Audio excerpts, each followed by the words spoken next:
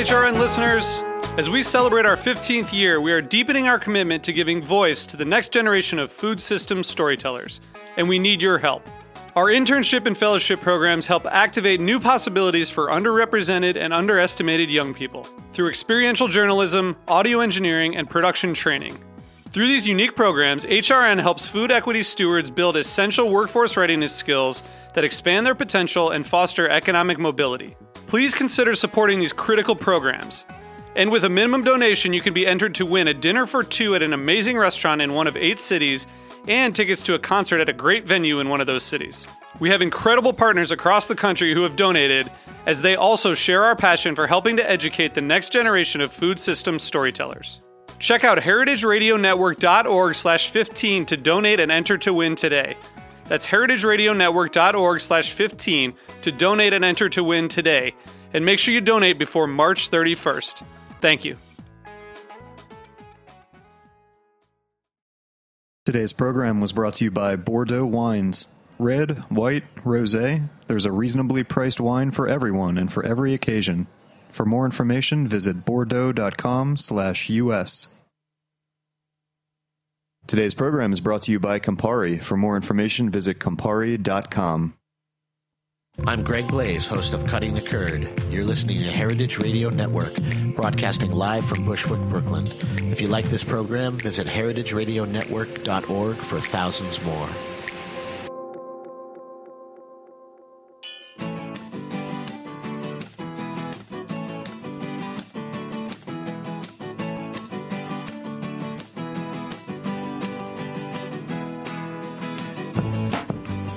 You're listening to In the Drink on heritageradionetwork.org. I'm your host, Joe Campanelli, and I wanted to tell you about an interesting company that I recently started buying some delicious vintage spirits from. So if you've been to some of these restaurants around New York, like Del Posto or Maialino, and you're like, where do they get all of their old Amaro? I actually don't know where they get their old Amaro, but where I get some of my old Amaro is a company called Soul Agent. I just bought some really cool old Amaro Braulio from them, and a very, very smart company based out of Chicago.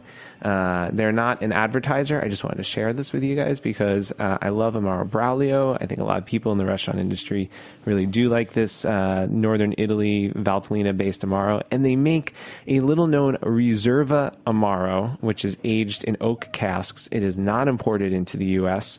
And a few years ago, Braulio was purchased by Campari, actually. And from what I can tell, I don't know if anything has changed, but I think that was a very smart move by Campari. Braulio is delicious, and I encourage Campari, who is a sponsor of the show as well, please, if you guys from Campari are listening, bring in the Riserva. But in the meantime, you can buy it from a place called Soul Agent based out of Chicago, and they have other sorts of cool old spirits, and I just want to let you know about that. All right. Very cool. I'm really excited about our guest today. He's a truly impressive individual. He's, I hope you can say he's a friend of mine. He's a friend. Are you a friend of mine, Michael? Of course. All right. Yes. He's a Master Sommelier. He won Best Sommelier in America. He oversees the ever-increasing and extraordinary wine list at The Modern, which just confirmed its Michelin star. Again, congratulations. It's well-deserved. He has lived all over the world. He's from France. He's lived in Australia. He's here bringing all of the talent and worldly experience to New York. And I'm so excited that you're on the show today, Michael. Welcome. Thank you. Thanks for having me, Joe. Thank you. Can you tell us about when you came into The Modern? You inherited what was already a pretty fantastic wine program and then took it to another level. What was that experience like, and what did you want to do with the list there? Well, I was in Australia for 4 years, and an opportunity came up to move to New York. It's always been a goal of mine because what happens in New York on the wine scene is pretty extraordinary at the moment, and I mean, it's been pretty extraordinary for many years now. But The Modern came up. As you said, it's always been an amazing restaurant, very successful, very busy, with always a very good wine program. Looking back at our list, there's always been strong selection. When I arrived, a lot of changes happened at The Modern. A new chef So after 10 years, the chef left. That was Gabriel.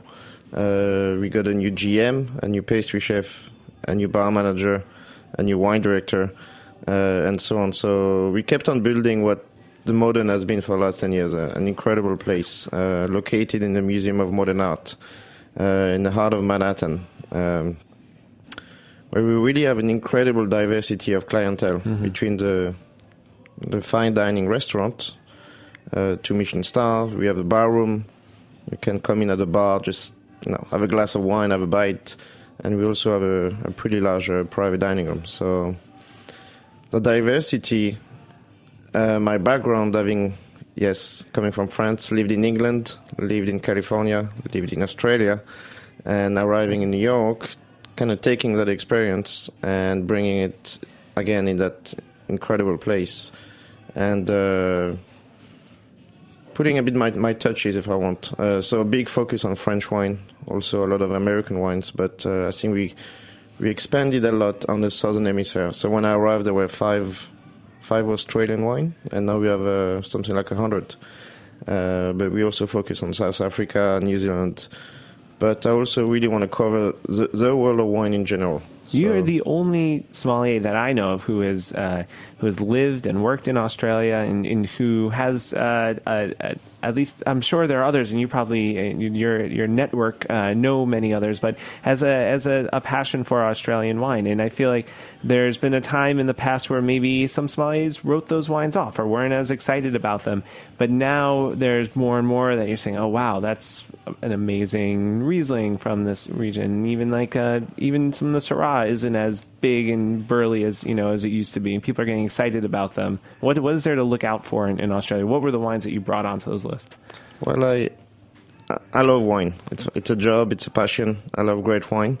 If you look at Australia, but I could say the same about France. There's a big majority of wine produced is pretty bulk and can be delicious and can be quite ordinary too, which is great. I mean, we need the wine for everyone and for everything. But unfortunately, I think Australia suffered of that cheap supermarket koala or kangaroo on the label kind of wine. I think I need to go back to California. When I lived in San Francisco in 2005, you had that new generation emerging, the new California, right? New winemakers, new project, new generation, new drinkers, new sommelier, new blogger, new wine writer. The same thing happened or was happening in Australia when I moved there in 2010.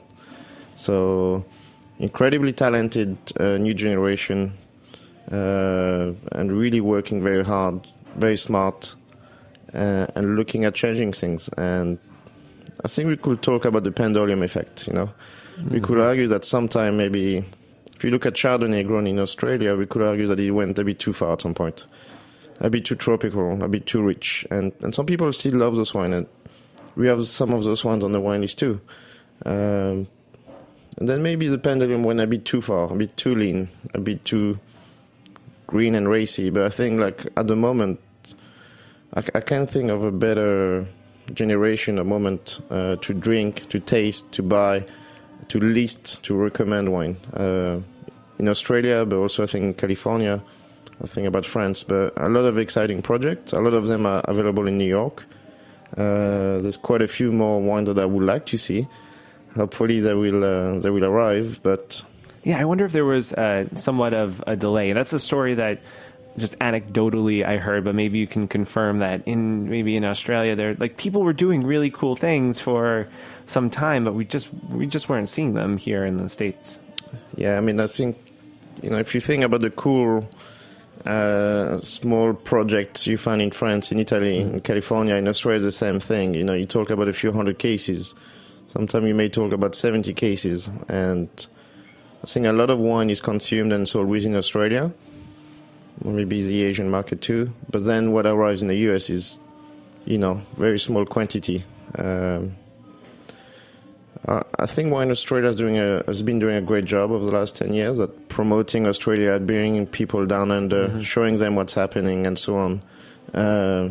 So you can find some of those wine. After you need to look at the price. I think a lot of people focus a bit too much on price sometimes. Comparing that for $30, you could have that in Italy or in Spain. And then maybe we shouldn't be spending that money in a wine from that country, which I think especially California gets that, that kind of comparison frequently. Say, I can get a top quality Muscadet for $25 a bottle. It's the best example of it that there is. And then in California, that might be the entry level point for a good wine. Yeah. And I'm not going to lie. I'm European, clearly. I drink a lot of European wine. But I don't think it's totally fair. And what I really love about the modern, and I think the right time, the right place for the restaurant, for where we're located, for my background, and bringing that together. And I think those wines deserve a chance. And I think just comparing them on price, I think absolutely quality, price, value is very important. I mean, it doesn't matter if it's $10 or $100 or $1,000 a bottle. The quality and the value has to be there. But I think I was lucky to build a great wine team where everyone is very open-minded and support that. And the guests, I've been loving it. So, I love it. So when you came on, I mean, what was that conversation like? And you say, all right, I'd like to join the modern, but I have these grand visions of doubling, tripling the size. I don't know how much bigger you made that wine list. Was it like, okay, open pocketbook, do what you want, hire the most amazing sommeliers you can find. Yeah. So that's what it seems like from the outside. I'd like to think it was a bit of condition. Okay. And it seems like it paid off. I mean, with all the accolades that have come. Well, I think he goes back to Danny's vision in the first place. I think he has always hired great people, maybe given direction, but then let them do what they do. And if you think of the history of restaurants throughout the company, is what's been happening and that's been happening with the modern, with the chefs, the GM, with myself. It took me a bit of time to arrive at the modern, making the decision to leave in Australia, getting a visa and so on. But so there was a bit of a gap where John Reagan was overseeing the program at the modern, but for a little while they were just waiting for me to arrive. So when I arrived, I had a budget, but I had a vision, I had things in mind. I really had to learn the market, the restaurant, the neighborhood, because neighborhoods are incredibly different. We had to grow the team, we had to train everyone, but yes, my intention was to grow and build the best wine program I can. So we went from 1,000 to 3,000 selection in 18 months. We doubled the wine team. We went from 3 to 6 sommeliers. So a lot of work. A very busy restaurant, open every day pretty much. And my previous job, we had nearly 4,000 selection. And when I left, I said never again. I'm like, it's too much. I think 1,500 will be a great number. Just like practically, I mean, what is inventory like? I can't even imagine 3,000 selection. Yeah, I mean, it's pretty nuts. And I don't think it's about the number of selection ultimately, but I arrived in New York, my second wine director job too, and I'm like a kid in a candy store. You can have access to so many wines. It's quite unbelievable. I remember the first few days I received offers. I'm like, I'll buy this, and this. And then I realized the next day, and the next day, and the next day, you can have access to so many wine. And you thought that offer, like, oh, this is my one chance, I have to get it now. But in fact, it was the same, like, you could get that wine more easily than... Yeah, I mean, more easily than Australia, for sure. After there are some wine, when you see them, you have to take them because they're not going to last around. But it wasn't really about the number of selection. I just bought, and I have a clear vision and idea in my head, and I know the wine is looking good today, but I know there's a lot more I want to do. In fact, on my way here, I printed a copy of the wine list, and I'm like, it's about refinement and balancing the wine list even more at this point. Okay. I mean, on that note, we're going to take actually a quick break, and we'll be back more with Michaël Engelmann of The Modern.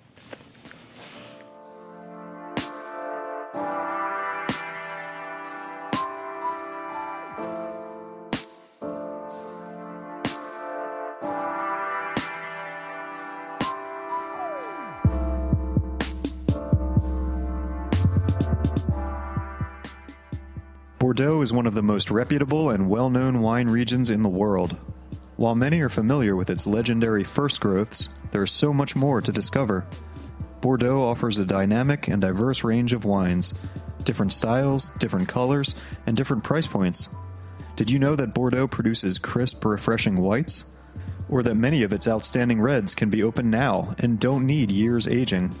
Or that it's really easy to find a great bottle of Bordeaux for under $20?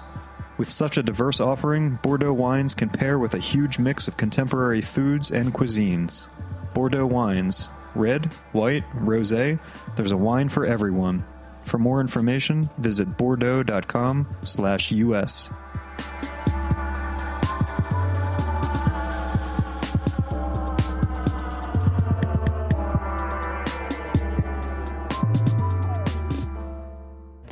When you talk about Campari, one of the first things that comes to mind is the inimitable and ubiquitous Negroni cocktail, a favorite of Heritage Radio Network's. Joe Campanelli, host of In the Drink on Heritage Radio, talks about the interesting history of the Negroni cocktail. The classic Milano Torino, which is better known as the Americano cocktail, which is Campari, good red vermouth. Use good red vermouth like Carpano Antica formula, Contrado, Cocchi Vermouth di Torino, one of those, and soda water. Then later on in its history was transformed into the Negroni, which substituted good gin for the soda water, something a little bit stronger. Count Negroni spent many years traveling the Midwest, the Southwest of the United States, found a penchant for strong drinks, and later went to London where he started to like his gin, brought that all back to his favorite bar in Florence and said, I'll take one of those Americano cocktails, but make it stronger, make mine with gin. And such was birthed the Negroni cocktail. And now it's really popular. I find that people are asking for Negronis with agave-based spirits, mezcal or tequila Negronis, especially mezcal, a little more popular. So mezcal Negronis are really delicious. Experiment with your own Negroni recipe and enjoy it with Campari for a perfect cocktail creation. For more information, visit Campari.com. Please enjoy responsibly. All right, we're back with Michaël Engelmann, Master Sommelier and Wine Director of the Modern at the Museum of Modern Art here in New York City. There's also the Modern, the bar out front is a great place to just stop by and have an outstanding glass of wine and a little bite. The front room is really casual, and if it's a special occasion, or if you are the type of person who frequently dines out at 2 Michelin star restaurants, the back, the restaurant, the fine restaurant, is a place that you should be going. It is fantastic. Michael's wine list is pretty extraordinary. It's kind of it's really a gem of New York wine lists. Michaël, you said before that you'd come to New York from Australia previously, and this is your first job here in New York. Did you have some preconceived notions about what working in New York would be like in the restaurant industry, what guests would be like, what the community was? Were some of them justified, or some of them completely off? What did you think? Yeah, I mean, you know, I love my time in Sydney, but I was really missing what's happening in New York. So, and I think we can blame social media a lot on that, you know. And so many people have moved to New York over the last 2, 3, 4, 5 years. Some friends from the West Coast have moved here, but I think what impressed me is the difference between the neighborhoods in New York. Just talking about Manhattan, the Upper West Side to Midtown to the East Village to the West Village. I mean, it does make sense. Where I lived previously, there's also big differences. But here, within a few blocks, it's totally different. Yeah, what attracted me is the dynamic. What's happening is all the events, all the tastings. It's fascinating that to see how many winemakers are in town every day, every week. I have met so many friends and family members and winemakers that everyone wants to come to New York. Should it be because, you know, I think it's one of the top 2, 3 cities in the world that comes to mind when you want to visit somewhere, when you want to do business, when you want to be present, if you're getting married, if whatever it might be. And that's quite extraordinary, the amount of the diversity of people you can meet. I know it would be like that, but it's even greater than I thought. Yeah, and And what is it like working in a museum? Actually, I was racking my brain for this, trying to think of, was there before the modern a great restaurant in a museum? Maybe there was. I can't think of it, and I like to keep up to date on what's going on in the restaurant industry. Well, I think the museum is like a bit like a hotel. You know, we are a museum restaurant, but we're also a restaurant in a museum. That means that a lot of people, especially like yesterday on a rainy day, a lot of people go to the museum and all of a sudden, you know, want to have a glass, want to have a bite, a coffee, and you can see that, and people arrive and it brings a great diversity. What I really like about the modern is, again, the diversity of clientele. The museum, international guest, business, a date, a special occasion, and that's what keeps it very exciting to me. I know some restaurants are just tasting menu and wine pairing. I know some restaurants there's no wine pairing. I know some restaurants 80% occasion are birthdays and celebration, which is great, but I really like the environment we are in the neighborhood, the museum can bring, and just who we are and where we're located. Mm-hmm. Yeah, you get to meet people from all over the world, and that's pretty extraordinary. Are there interplay? Do you work with the museum itself? I imagine they do events with you, or is there some opportunity to do something cool with the museum too? Yes, there are some events sometimes, especially with the private dining room. Sometimes early evening or a bit later, they may go on a late night tour and then come and have dinner with us. Or there has been some special events. Like the sculpture garden, for example. Mm-hmm. Sometimes people can buy that at a museum, but then they sometimes have dinner or drinks with us, or we provide that. I mean, it's quite diverse. Yeah. And you work in a company that I think has the most amount of extraordinary talent in terms of wine directors and sommeliers. What is it like to work, and probably the most amount of master sommeliers, though maybe somewhere in Vegas has more. I don't know, actually. Yeah, Vegas probably. Vegas probably. What's it like to work with so many people who are so passionate about wine, so good at it, but or at different restaurants? Is there interplay? Do you exchange ideas with them? I mean, it's exciting. I think it goes back to the vision. And I think that, John Reagan was a wine director for 11 Madison Park for many years, right? And when he was sold, he stayed with USAG as a corporate wine director. And after that, Sabato, who was also a Master Sommelier, came on board as like the chief restaurant officer. And I think the two of them, among a few other people, have brought that vision of refreshing, revigorating all the, not just the wine program, but the restaurants overall. New York is a fascinating city, but if you want to stay on top, you're going to keep on evolving and attracting talent. And I think they did an amazing job with that. And when I was in Sydney, this opportunity came up, and I looked at what other people were doing in wine programs within the company.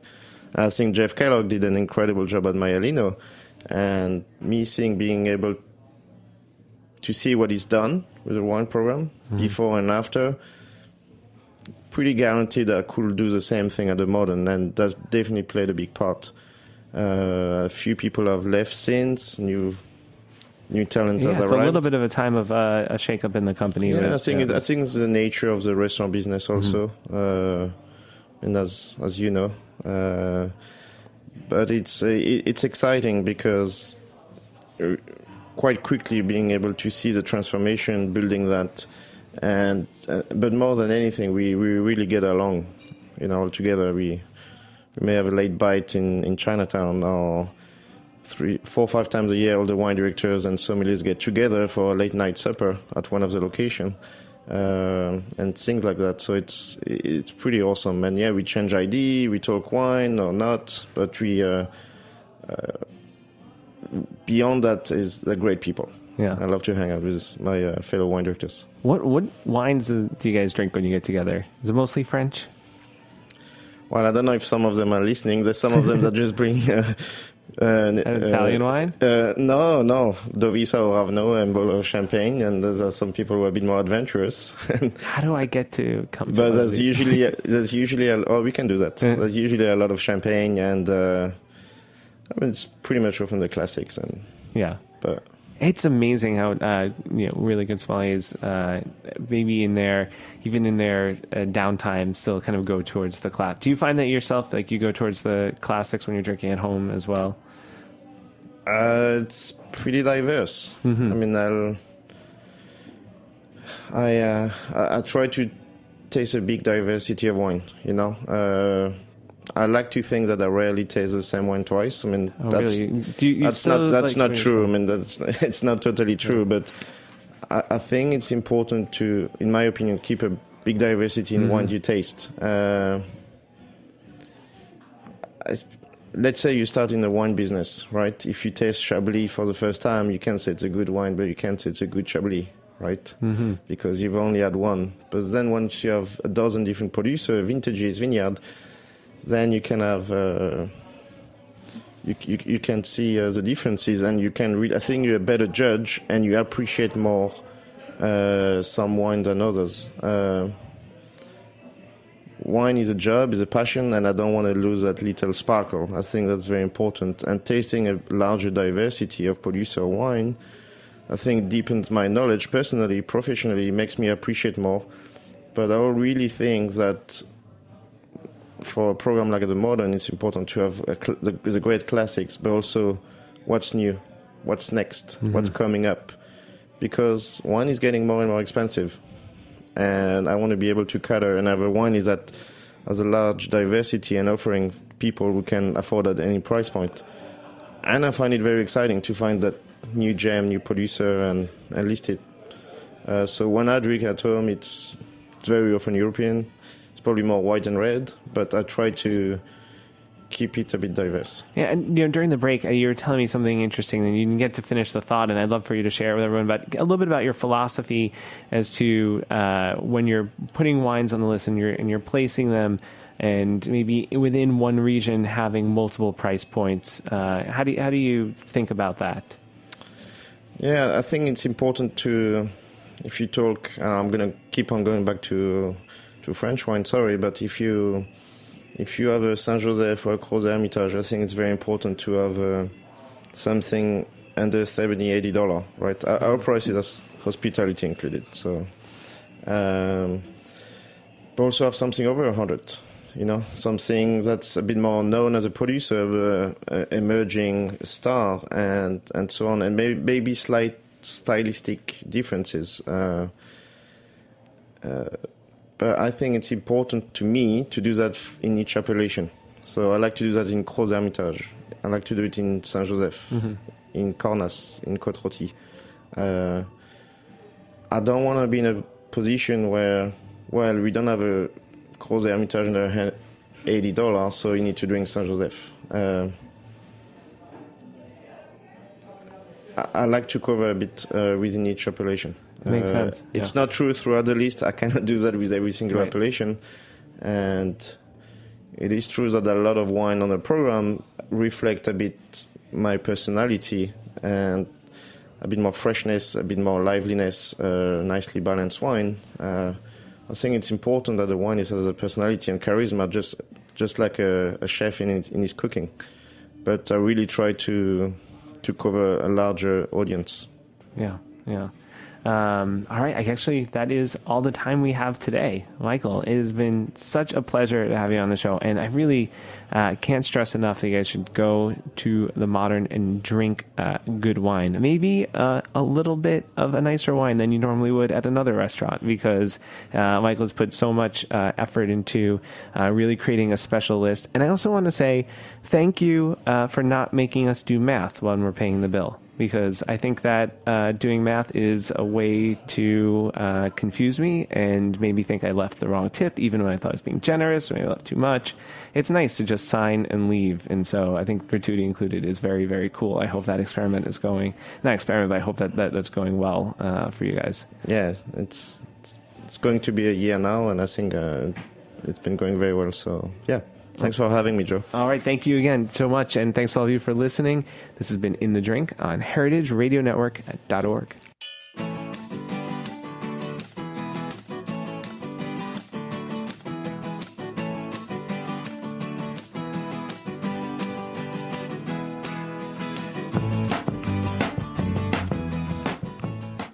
Thanks for listening to Heritage Radio Network, food radio supported by you.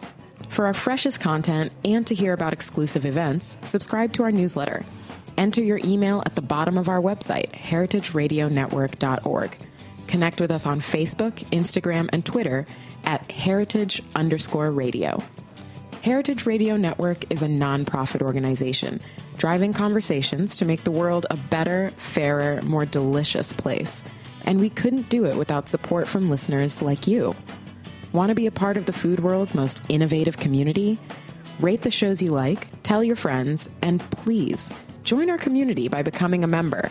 Just click on the beating heart at the top right of our homepage. Thanks for listening.